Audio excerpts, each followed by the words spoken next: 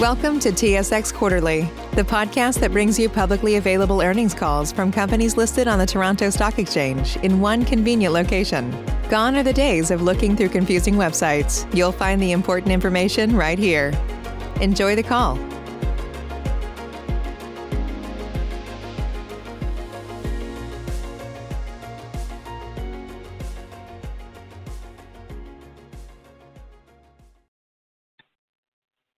Ladies and gentlemen, thank you for standing by, and welcome to the Emera Q1 2020 Analyst Call.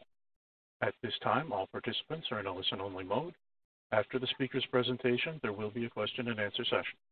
To ask a question during the session, you will need to press star 1 on your telephone. Please be advised that today's conference is being recorded. If you require any further assistance, please press star 0. I would now like to hand the conference over to your speaker today, Scott Hastings, Senior Director, Capital Markets. Thank you. Please go ahead, sir. Thank you, Chris, and thank you all for joining us this morning for Emera's first quarter 2020 conference call and live webcast.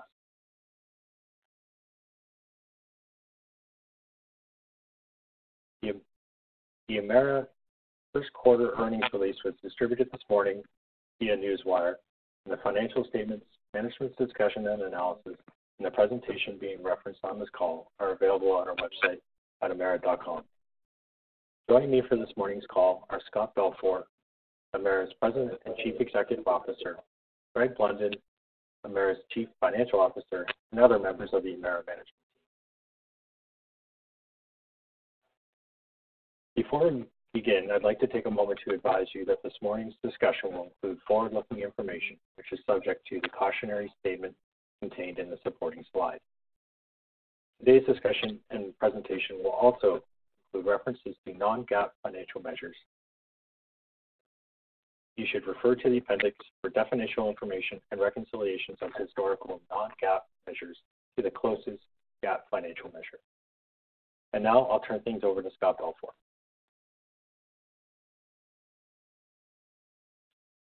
Thank you, Scott, and good morning, everyone.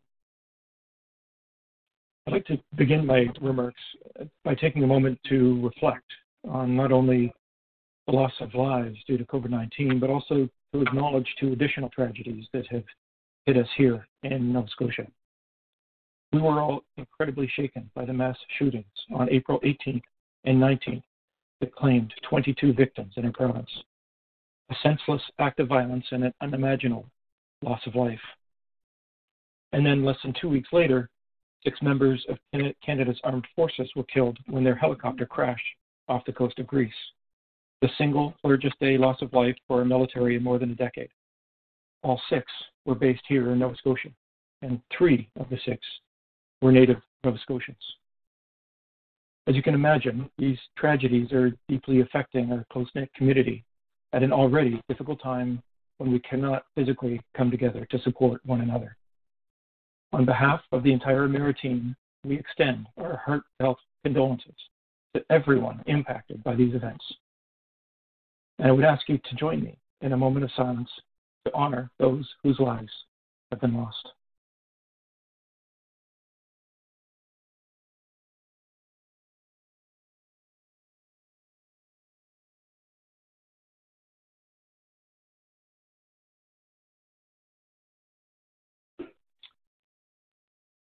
Now, to the business of the call and turning to our quarterly update. We're all facing the impacts of the global COVID-19 pandemic. At Emera, we're very fortunate. We are only experiencing relatively modest short-term impacts to Emera's business, and our long-term outlook remains positive. Our response to COVID-19 has been grounded in our relentless focus on the health and safety of our employees, customers, and communities, while continuing to deliver the critical energy that our customers rely on now more than ever. Our teams are committed to providing the reliable and affordable energy that the health systems, food suppliers, technology providers, businesses, governments, and every single customer within the regions we serve need for them themselves to continue to function, and which we are all ourselves relying upon during this pandemic. We understand that we truly are an essential service during this critical and challenging time. And so we activated our integrated pandemic and business continuity plans in early March to ensure that we can continue to deliver our essential services to our customers, regardless of the degree and the duration of this pandemic. I'm extremely proud of our team. Quite frankly, they're doing what they do best, adapting and delivering for our customers, demonstrating an incredible amount of resiliency, commitment, and professionalism. Employees that were able to work from home have been safely doing so since early March. But for many of our employees in critical roles in our generating facilities and field operations, working from home is not an option. So we implemented new protocols and PPE standards. For example, we established health screening processes, and our control centers have been split between primary and backup locations, and we've been staggering shifts for our employees. We are taking every precaution to keep our people, our customer, and our community safe. And I'm very grateful that our efforts to date are working. We are fortunate that the direct impacts to our team so far have been minimal, with only 2 employees and 1 contractor diagnosed with COVID-19 to date across our more than 7,000-person team in Canada, the U.S., and the Caribbean. And I'm pleased to say that they are all recovering well. While we plan for the next phase, where governments and health officials begin or continue to lift some restrictions across our jurisdictions, we will remain relentlessly focused on health and safety and the reliable delivery of energy throughout this unprecedented period. We know that this pandemic is creating significant challenges for the most vulnerable in our communities, and we're committed to doing our part to help.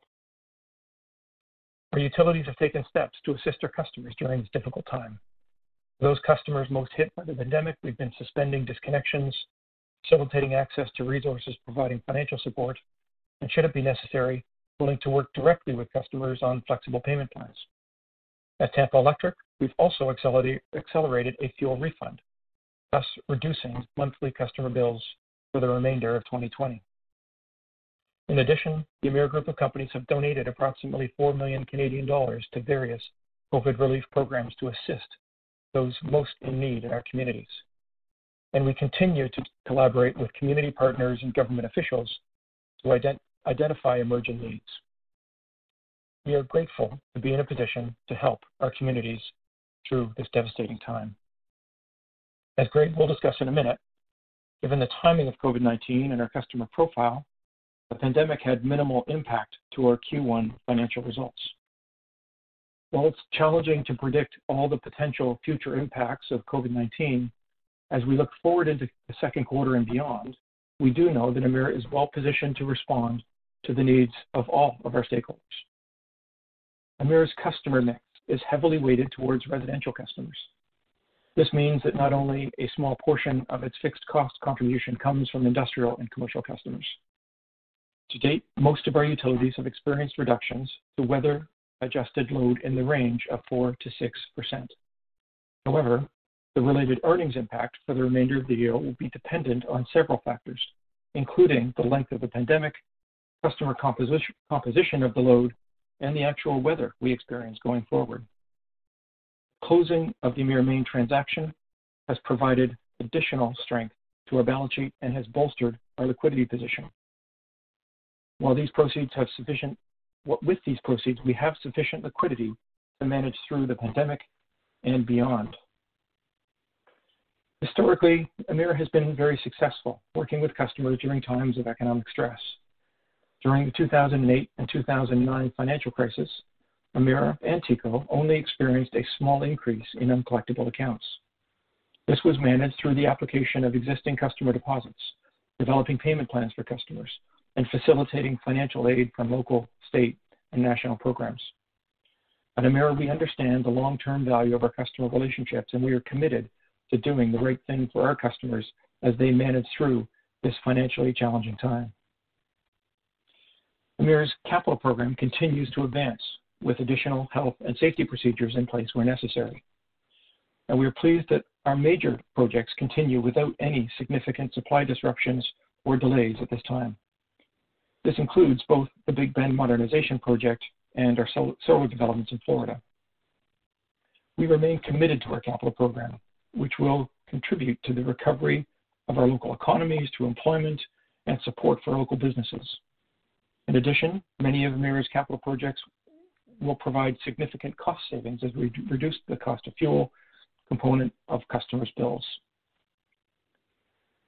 We are confident in our long-term value proposition to shareholders because of the resiliency of our people and our strategy. Our proven strategy, which is rooted in customer affordability and the transition from higher to lower carbon energy, continues to be relevant despite the temporary impacts of the pandemic. At the core of our responses to COVID-19 has been our people. Their unwavering commitment to keeping each other, our customers, and our communities safe while delivering the essential energy our customers need has been inspiring. And we know there are more challenges ahead as governments look towards economic recovery. And we remain committed to doing our part, not only to continuing to provide the cleaner, affordable, and reliable energy our customers and communities rely on, but to help with community support and the economic restarts in all of our jurisdictions. And with that, I'll turn it over to Greg to take you through our financial results for the quarter. Greg? Thank you, Scott, and thank you all for joining us this morning. Earlier this morning, we reported first quarter adjusted earnings of $193 million and adjusted earnings per share of 79 cents. Although the Q1 2020 results were lower than Q1 2019, it is important to remember that last year included earnings for merchant gas plants and a gain on the sale of a Florida property. Collectively, these items totaled $34 million or 14 cents per share. When excluding these two items, the results for Q1 2020 are consistent with those of Q1 2019. While consolidated results are down compared to Q1 2019, the core of our business, a portfolio of regulated utilities, remained strong and performed very well, delivering adjusted earnings growth of 7% for the quarter. We are very pleased with both growth, which was primarily driven by strong earnings from Tampa Electric. Our regulated utilities are in premium jurisdictions with supportive regulatory relationships, and we continue to see the quality of our overall earnings improve. Now let's get into some details about the quarter. In the first quarter of 2019, we delivered adjusted earnings per share of 95 cents or 81 cents on a normalized basis. Growth from that normalized Q1 2019 base of 81 cents was largely driven by very strong performance by Tampa Electric. During the quarter, Tampa Electric contributed $79 million of earnings, an increase of $18 million over the first quarter of last year. Tampa Electric's growth was driven by higher base revenues as a result of favorable weather, customer growth, and revenues related to our solar generation project. First quarter earnings for Emera Energy's marketing and trading business were $9 million lower than Q1 2019, or 4 cents per share. This decrease was driven by less favorable marketing conditions quarter over quarter, reflecting a very mild winter, particularly in the Northeast. We also recorded two tax-related adjustments in the quarter. The first was related to the reduction in the provincial corporate tax rate in Nova Scotia. Good development in the long run, but which necessitated a revaluation of our deferred tax balances, resulting in a one-time non-cash earnings impact of $14 million or 6 cents per share. Partially offsetting this was the reversal of the corporate income tax regulatory liability of Barbados Light and Power, which increased earnings by $10 million or 4 cents per share. Collectively, these two one-time items negatively impacted earnings by $4 million or 2 cents per share. Moving to adjusted EBITDA and cash flow, quarter over quarter, the EBITDA, that's earnings before interest, taxes, depreciation, and amortization, was lower, decreasing by $46 million, 7%. Most of the decline related to the sale of the gas plants in Q1 of 2019. Operating cash flow for Q1 2020 was up $84 million, or 20% compared to the first quarter of last year. The growth was led by Tampa Electric, which experienced an increase of $88 million, or 10% increase quarter over quarter. The increase in the regulated cash flows is a further signal of our improving cash flow quality, which remains a priority for our team. Q1 2020 marked the completion of the sale of Emera Maine to ENMAX. With the closing of this transaction, we have transformed our portfolio while significantly improving our balance sheet and liquidity.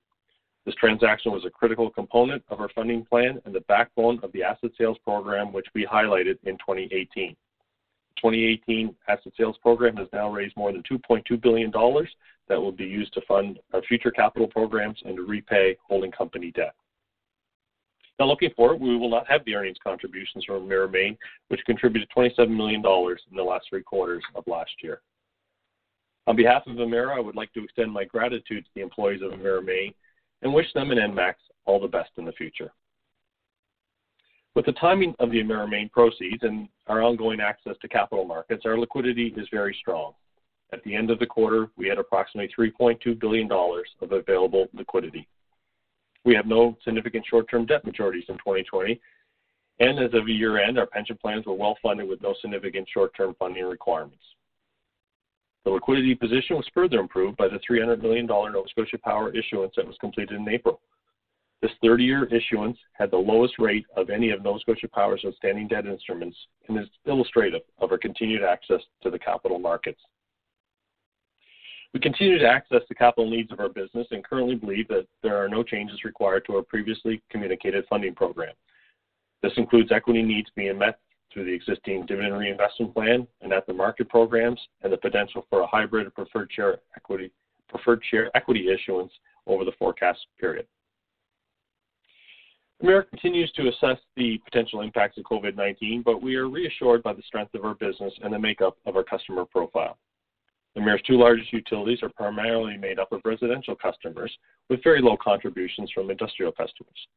Emera expects the load profile of these 2 utilities to change during the pandemic, with increases in consumption by residential customers and reductions in the industrial and commercial customer classes. And as shown on the slide, in 2019, residential customers made up the largest percentage contribution to the fixed cost recovery of these utilities. The increase in revenue from these residential customers will at least partially offset the COVID-19 related reductions in the commercial and industrial revenues. In addition to the customer mix, the current foreign exchange environment creates a tailwind to help mitigate some of the potential impacts of COVID-19. When removing Emera Maine from our 2019 results, approximately 68% of our earnings are reported in U.S. currency. Given the recent movement in FX rates, we have taken advantage of some limited FX hedges for 2020 and 2021. We will continue to review the foreign exchange environment to determine if incremental hedges are required to further reduce earnings volatility. We're also updating our FX sensitivity to reflect the sale of Maine and the FX hedges put in place. A 1 cent change in a U.S.-Canada FX rate would result in an approximately half a cent to 1 cent change in EPS. And it's important to note that this change in the FX rate will have to hold for an entire 12-month period.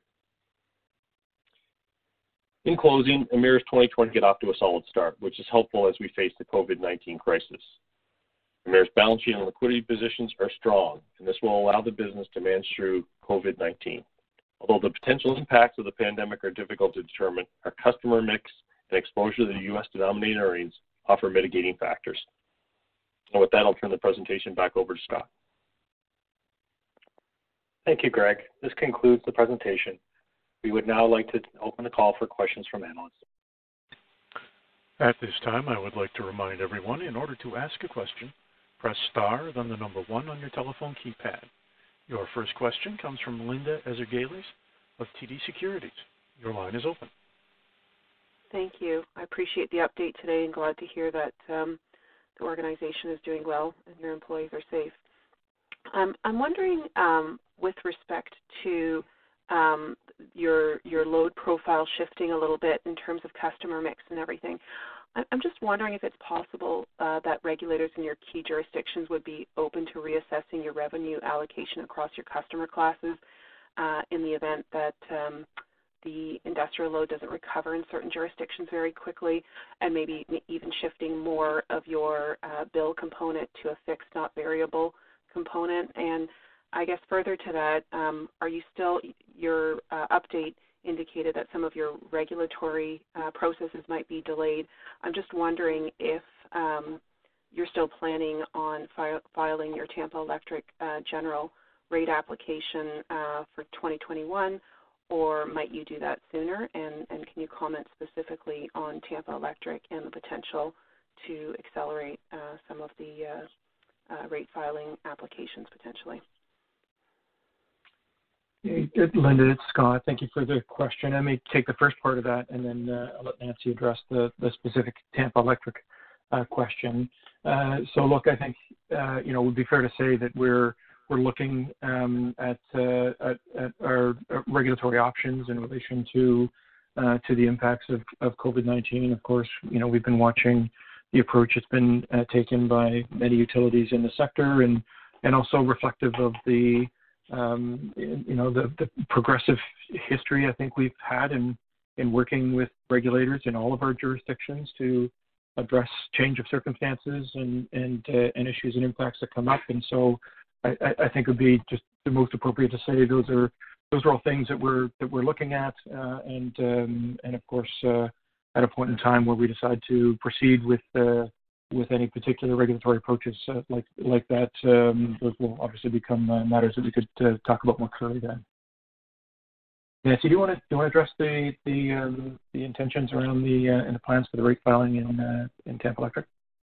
Right, and yes, hi Linda, good morning. Our intention is still to file. The timing of that would be in April of 2021. So we are moving ahead with that timeline and expect that we would not delay that. That's our thought at this point. Linda, perhaps I'll also address the load and maybe specifically our focus here in Tampa Electric. So what we're seeing currently is that because we are so heavily residential, we're seeing our residential load offset essentially the loss we're seeing from industrial. And so at this point, and you can see from our revenues, although there certainly is some weather in there, and we can see from April that we're not expecting a significant impact if things continue on as they did say in April. From a bad debt perspective, again, looking back at what happened in 2008 and 2009, we would not at this point expect a material impact to our earnings from that. Hard to tell this early, but we're seeing small uptick in bad debt, but we're also seeing just recently an uptick in customers making payment arrangements. So, at this point we are moving along cautiously and keeping our eyes on it. We are also accumulating any costs at this point related to COVID-19, and we haven't closed any doors in terms of the thought that we might ask for relief on some of that. But again, we're not seeing anything material at this point. Thank you. And just to clarify a comment you made, Scott, about assessing options regarding regulatory levers for changed circumstances, might you also, across all of your utilities, record accumulated costs and potentially your estimate of lost revenues and consider requesting one-time relief on losses incurred to date, not just prospective shifts in revenue allocation? Yeah, I think I'd just say it, Linda, that we're continuing to assess what the impacts are to the business. As Nancy says, just like in Tampa Electric, we're recording the costs and the impacts that relate to the pandemic, and as the clarity of that continues to build with the passage of time, we'll be in a better position then to make a determination as to what, if any, regulatory support or requests that we look to make. But at this point in time, I'd say we're mostly just following that. There has been a joint filing that has been made in New Mexico that New Mexico Gas is part of, together with the other utilities in that state. But in other jurisdictions at this point, we're just continuing to monitor and assessing our options. Okay, and maybe just as a follow-up as well, with respect to your financing plans being unchanged, I don't know if you're still in ongoing discussions with the rating agencies, but at what point might you consider potentially additional asset sales to bolster your financial outlook, and what might when do you expect, I guess, S&P to potentially revise your outlook from negative on your rating? Greg, you want to tackle that one? Yeah, so the second part, S&P has done that. So they did a couple of things in April. They downgraded Emera and went back to stable. But at the same time, and interestingly enough, they broke apart from the group rating methodology and took all of our operating utilities back to stable, which quite frankly was the more important change that they made of the two.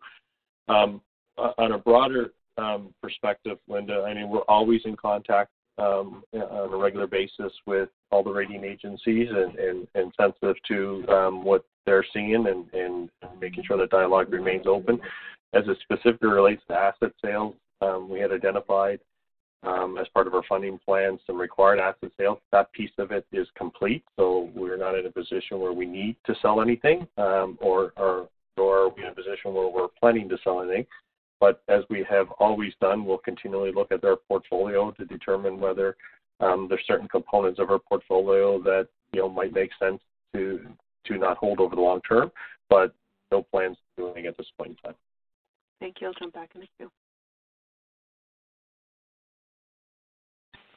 Your next question comes from Rob Hope of Scotiabank. Your line is open.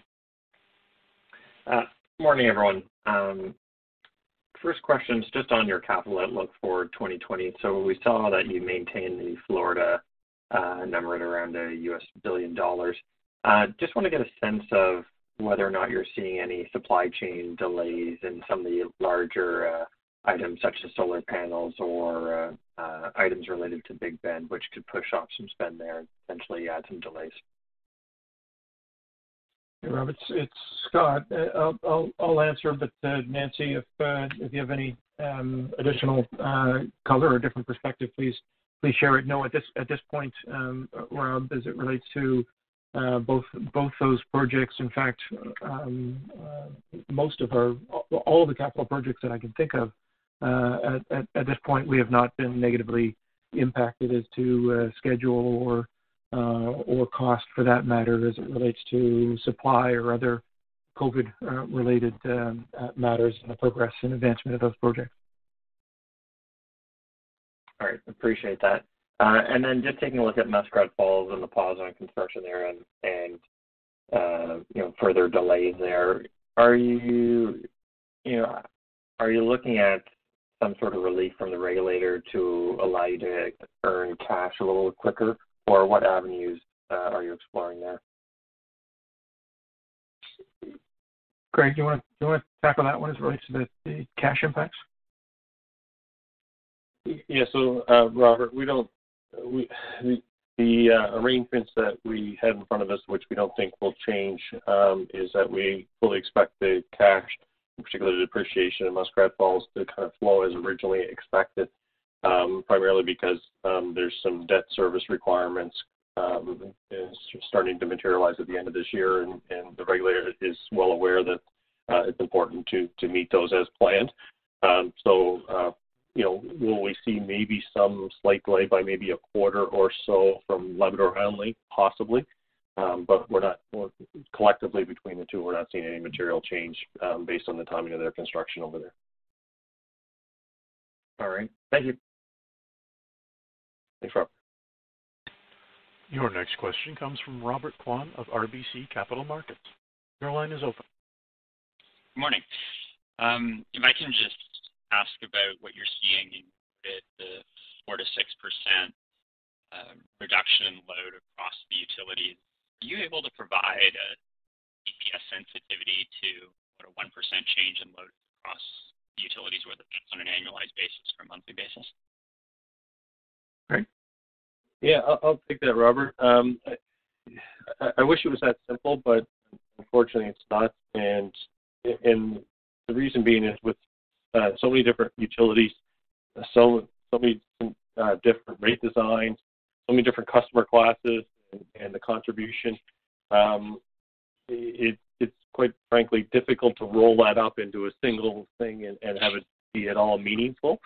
I can tell you, and Nancy reinforced it, that what we've seen to date, given our customer mix at our two electric utilities, that with a shift from commercial and industrial to residential customers and the contributions on a relative basis between those classes and some weather, that quite frankly, it's continued through to the end of April. We haven't seen any kind of overall material impact because, again, not all load is equal. Happy to go through in more detail with you and an offer for, all the analysts and investors that are on the phone to try to get through in a little bit more detail offline. But we just don't think it's meaningful to roll it up into a single percent across their entire business. We actually think that would be misleading from how our portfolio is laid out. Maybe then, are you able to, if that 4 to 6% holds or just whatever, can you talk about what your expectation, how long that might persist, and maybe something that is more quantitative as you outlined your FX sensitivity. So assuming the dollar stays where it is for the kind of the remaining 3 quarters of this year, I think that's probably about a 3 to 8 cent per share tailwind. When you wrap that together with the COVID-19 impact, does FX just become a mitigating factor to your expected impact, or is it close to a push, or could it actually be a tailwind? Yeah, I think, the increase in residential customers or usage by residential customers and a weak Canadian dollar certainly helpful. I mean, what we just don't know is the 4 to 6% that we're experiencing to date, which again has been more than offset by the mix of sales as well as weather. How long will that continue for? We're fortunate enough that we're starting to see the jurisdictions that we're operating in start to open up slowly, which I think is helpful. But I think it's just too early to speculate what the impacts could be if we have a second wave of this and it's deeper than the first wave and lasts longer. Okay. If I can just finish with a question on NSPI, and if you have to go out and purchase power to meet the RPS, is there any exposure outside of the FAM?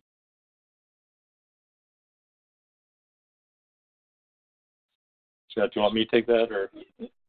Sure, only because I wasn't sure I got the question. So if you did, then sure. Yeah, no, any incremental cost, Robert, would flow through the fuel adjustment mechanism. Okay. That's perfect. Thank you. Your next question comes from Ben Pham of BMO. Your line is open.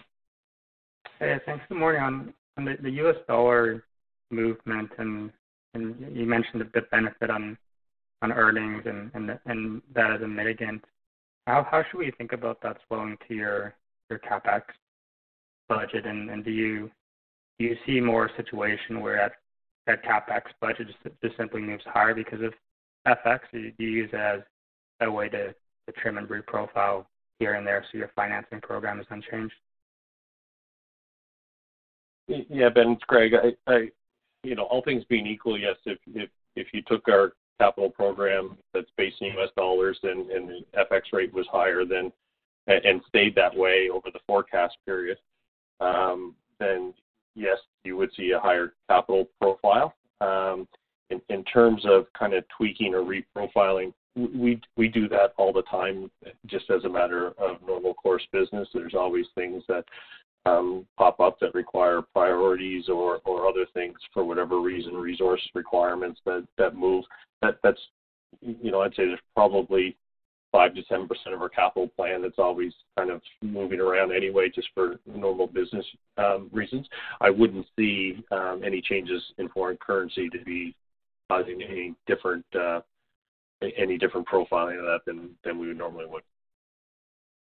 Okay, it sounds like if you're up a couple $100 million, that you have the right balance sheet, the DRIP, perhaps access to capital, and think about the credit rating, that you can absorb that. Yeah, and of course you also get, with a significant amount of our cash flows coming to the U.S., they get translated at a higher value as well. So if you think from a pure hedging perspective, the cash component of it, meaning the cash we're generating in the U.S. and what we're reinvesting in the U.S. utilities,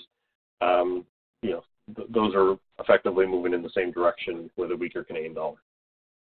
Okay, that makes a lot of sense. And maybe lastly, you mentioned some commentary. I can't remember if it was you, Greg, or Scott, on improving cash flow quality. And is that just more reaffirming what you guys have been doing the last 12 months, getting to a 95% plus, or is there messaging on more to go on getting it even higher? Yeah, if I understand your question, Ben, certainly having more of the business regulated, which is a function of two things. It's the very concerted effort to grow our regulated utilities, and those are obviously growing at a pace faster than our unregulated business. We've gotten rid of some unregulated businesses, in particular merchant gas plants over the last year. And obviously the cash contribution from Emera Energy has been a little bit softer, although that's probably not as material. So I think that's the first part. The second part is our regulated utilities are performing really well, and the cash flow coming out of them is really strong. So the earnings that you're seeing at Nova Scotia Power, Peoples Gas, New Mexico Gas, and Tampa Electric are cash earnings. They're not being driven by regulatory deferrals. We have virtually no regulatory deferrals across any of those four utilities, which is not always the case with other utilities in our sector. So I think it's both the approach inside the utilities and then from an overall portfolio perspective. Yeah, I think just to add on to that, I think it's also, if you think back to the investor day that we had in Florida and starting to talk about just the overall quality of the portfolio too, with between Florida and Atlantic Canada, Nova Scotia is roughly 80% of our earnings and therefore cash flow profile, and add New Mexico into that list, and we're well over 85% in total just amongst those jurisdictions. So just the quality, the predictability of those businesses, and therefore the cash flow profiles that come from that, all wrapped up into your question, the answer to your question, including everything Greg said. Okay, that's great. Thank you. Your next question comes from Mark Jarvi of CIBC Capital Markets. Your line is open.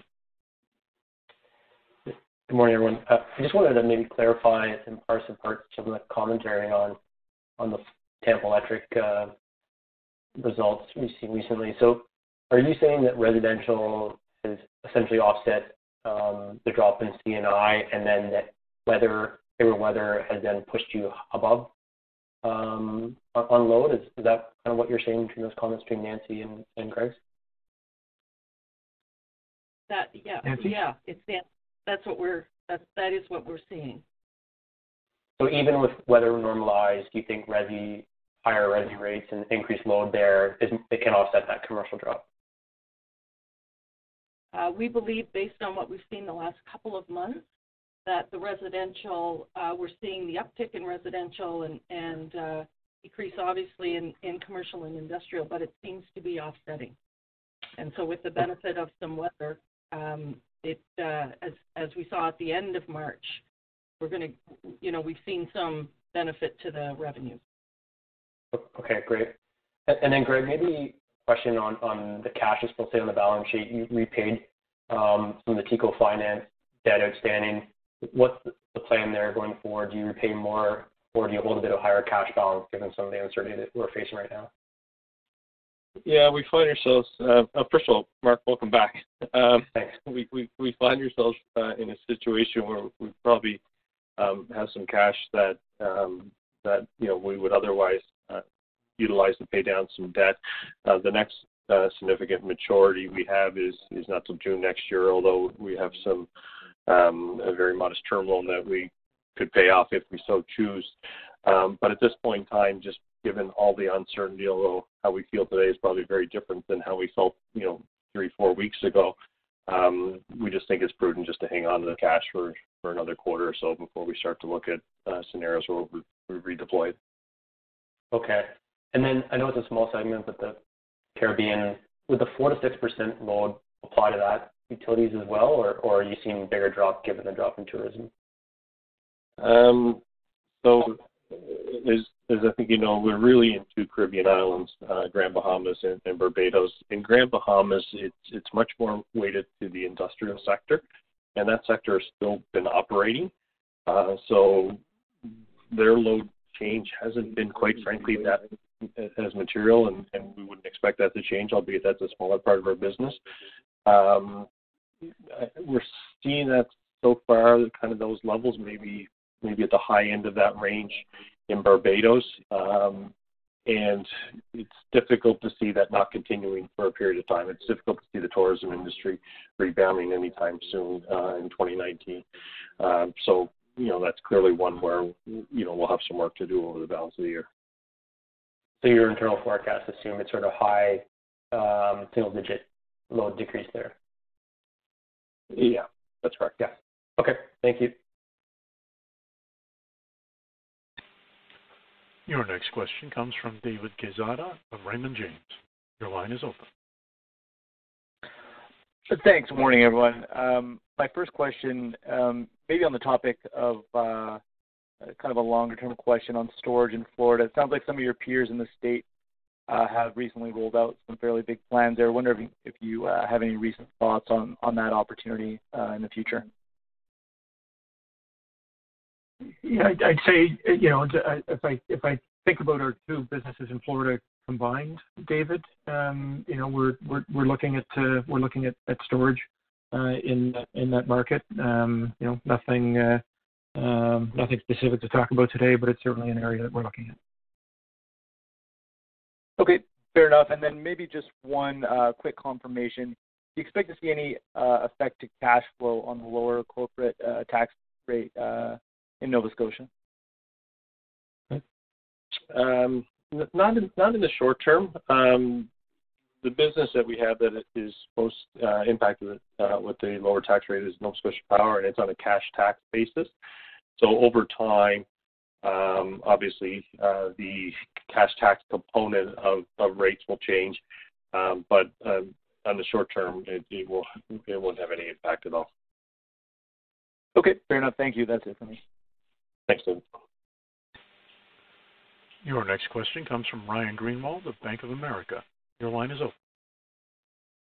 Good morning, guys. All right. Morning. So appreciate the disclosure around the 4 to 6% impact for most of the utilities so far. Could you just provide a little more color on what your internal assumptions are going forward the rest of the year? Yeah, Ryan, it's Greg. I'd say it's less of a deterministic forecast in that, we think we're on track to deliver what we otherwise would have expected. You would see in our disclosure that there's a couple of businesses, like our marketing and trading business, because of market conditions in New England, that probably will be at the lower end. But reconfirm that we expect to earn within the allowed ROE bands for Nova Scotia Power and Tampa Electric, just as two examples of that. And then what we're kind of overlaying with that, and it's still work in progress, is what if the impacts of COVID-19 extend beyond, quite frankly, it's not Q2, but beyond 2020, and that's still work in progress. And I think it's also important to note through all of this is as we talk about load changes and fixed cost contributions, these are all, with the exception of Emera Energy, regulated utilities, where there's a long history of having in all jurisdictions, and in particular in ours, where there's always regulatory opportunities to manage these situations so that utilities continue to earn kind of in and around their ROE band. Fair enough. Obviously, sorry, I was just going to say, Ryan, only to state the obvious, but the difficult thing in this is really understanding what the duration of the restrictions imposed across all of our jurisdictions are, and frankly, the answer to that is not going to be uniform across all the regions that we operate. Obviously, Florida is starting to relax some of those now. That hasn't yet happened in some of the other jurisdictions. So that's the other question in all of this as well that makes it difficult to fully understand what the impacts are. But I think the important messages within how we're seeing within that environment, while many commercial customers and industrial customers obviously are challenged in terms of their operation, what we're seeing as it relates to the residential usage and how that impacts our business is one of the key mitigating factors.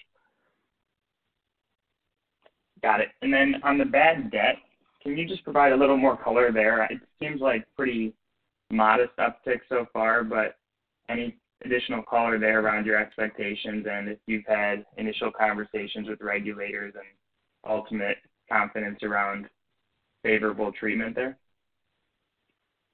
Greg, you want to start with that at least? Yeah. I mean, we haven't really seen much of a change in bad debt at this point.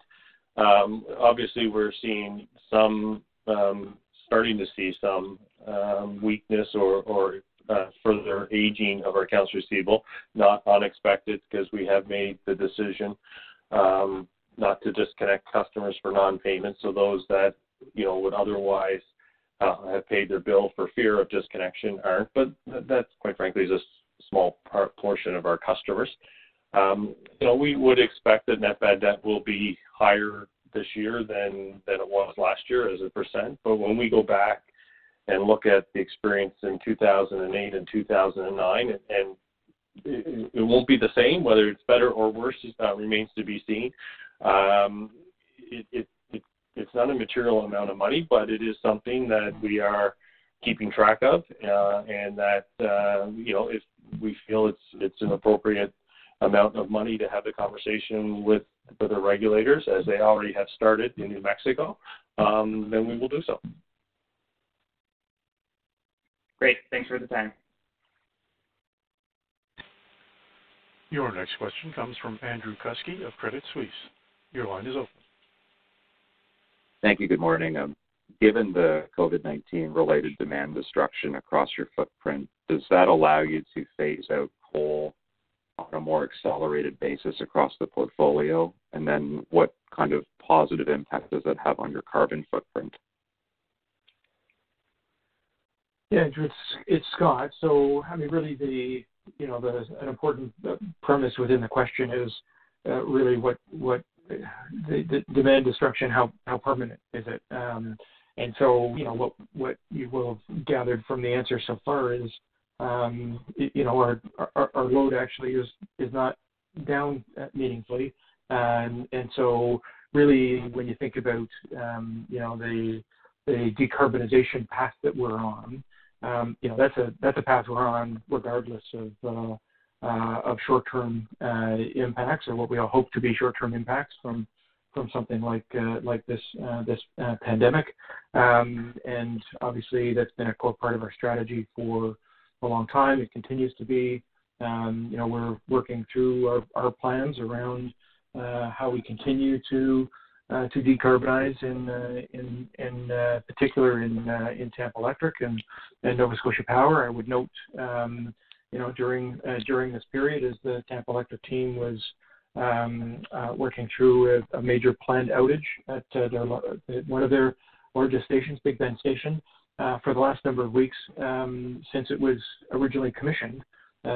Big Bend has not been operating, has not been burning coal through that period while they have been doing some retrofit work within that important generation unit. And that, in fact, helped to assist in terms of a very complex set of work to be done while keeping the team safe and allowing that work to advance productively and efficiently and successfully. But I think the bigger part to your important question is the decarbonization efforts, the efforts to eliminate coal generation within the mix is very much a front and center component of our strategy, and we don't see the short-term impacts, relatively speaking, of COVID as challenging as they are for everyone. We really don't see that shaking the path that we're on. in order to continue to drive towards the cleaner energy future that we all strive for and we know our customers want to.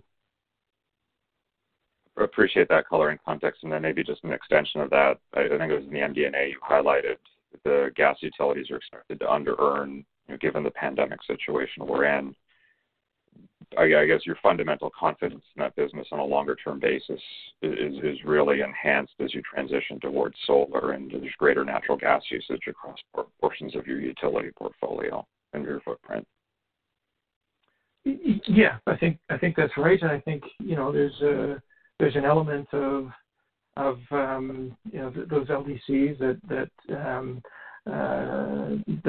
very efficient use of energy with the direct at the need in terms of its overall efficiency.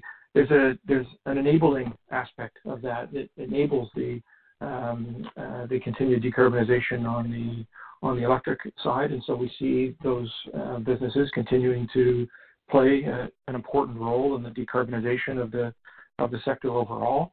And obviously, the under earning element of it is also, frankly, reflective of the fact that both those businesses are in the process of securing rates in response to the fact that there's been investments made on behalf of customers that need some rates in order to support those advancements in both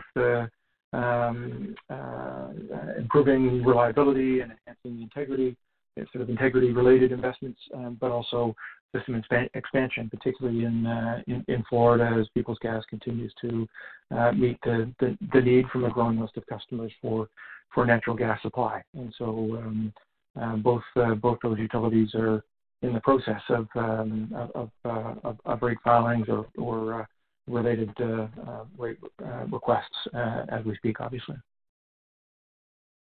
That's great. That's all for me. Thank you. Your next question comes from Patrick Kenny of National Bank Financial. Your line is open. Yeah, good morning, everybody. Just with respect to your industrial and I guess commercial customer base as well, in both Nova Scotia and Tampa, are you seeing some of these customers being able to, sustain a certain level of operating capacity, or perhaps pivot from one business line to another over the past couple of months? Just curious how meaningful this trend could be in, potentially offsetting a certain portion of the initial demand destruction under normalized weather, of course. Yeah, Patrick, it's Scott. So maybe what I'll do is I'll let first Nancy and then Wayne give a little bit of color from the Tampa and Nova Scotia perspective, respectively. Nancy? Sure. From an industrial customer perspective, we've seen that continue on. Interesting here on our commercial sector, one of the things, so lots of restaurants and retail and that sort of thing, people still need to keep the air conditioning on to protect the premise even if they're not operating. So I think that's part of the reason why we haven't seen so much demand destruction. And we do believe that some of the increase in people calling in arranging payment is because the economy is starting to open up in a small way in our phase one, as the governor's called it. So so I think that's part of the lay of the land in terms of what we're seeing in our revenues, if that's helpful. And it's okay, Wayne. I would only add that we're seeing a similar vein here in Nova Scotia, where some of our industrial and commercial customers are closed or operating at lower levels, while others have adjusted their activities, and there are a few here that have shifted their production to make things like surgical masks and that kind of activity. So it's a mixed bag, but there are industries that are doing better and actually running more at this time. So that all goes into the overall load numbers that we would have given you in our MD&A. Okay, perfect. Thanks for that. And then on the bad debt expenses, Nancy, maybe you could just provide an overview on some of the financial aid programs for the residential customers down in Tampa, and how meaningful these programs could be in mitigating some of your bad debt expense over the coming months without needing to rely on the regulatory mechanisms. Sure. So we have a variety of programs, some of the local charities, as well as our own program that we call SHARE, that's administered through the Salvation Army here. There's federal programs, as you know. So just to perhaps put it in perspective, year to date, we've about 9,700 of our customers have received some kind of aid at about a little over $200 on average in terms of that aid. So that has certainly been helpful. We've done a lot of work in terms of assisting our customers and trying to help them get access to these programs. So that hard work by our by our staff in the contact center has certainly helped. So again, when I say small uptick, I do mean small uptick currently in terms of our bad debt. So it's hard to see what's coming, but nothing alarming so far. Okay, thank you. And maybe just a final cleanup question here for Greg on the FX hedges. We have touched on it already, but the $200 million in place for 2020, is that the target zone on an annual basis, or expect to move that up further through the back half of the year? And also maybe a comment on when you might look to move the 2021 hedges up as well.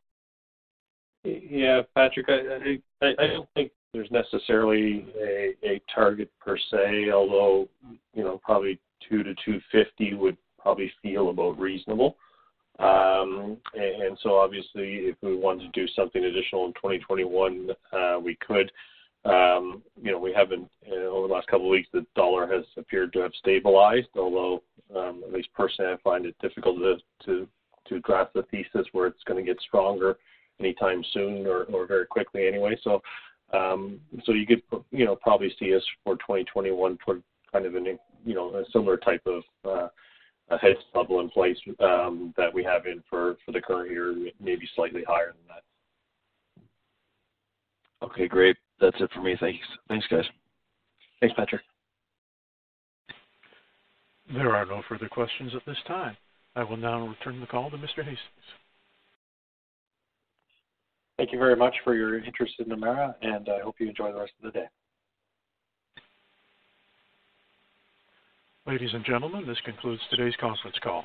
Thank you for participating. You may now disconnect.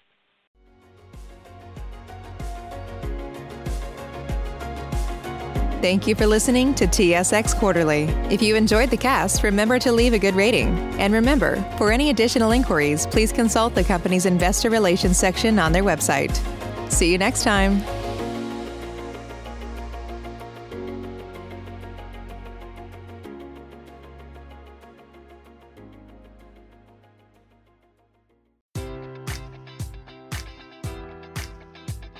Enjoy all your favorite sports like never before at BetMGM. Sign up using code Buckeye and receive up to $1,500 back in bonus bets if you don't win your first bet. When you register with BetMGM, you'll get instant access to a variety of parlay selection features, live betting options, and the best daily promotions in the business. And with BetMGM at your fingertips, every play and every game matters more than ever. Place your money line, prop, or parlay bets with the king of sportsbooks today. Sign up using code Buckeye and receive up to $1,500 back in bonus bets if you don't win your first bet. BetMGM and GameSense remind you to play responsibly. 21 plus and present in Ohio, subject to eligibility requirements. Rewards are non-withdrawable bonus bets that expire in 7 days. Gambling problem? Call 1-800-GAMBLER in partnership with MGM Northfield Park.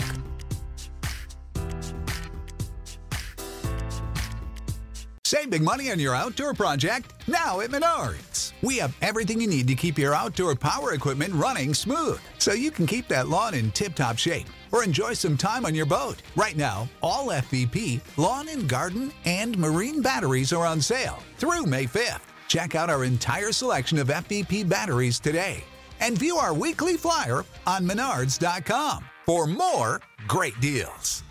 Save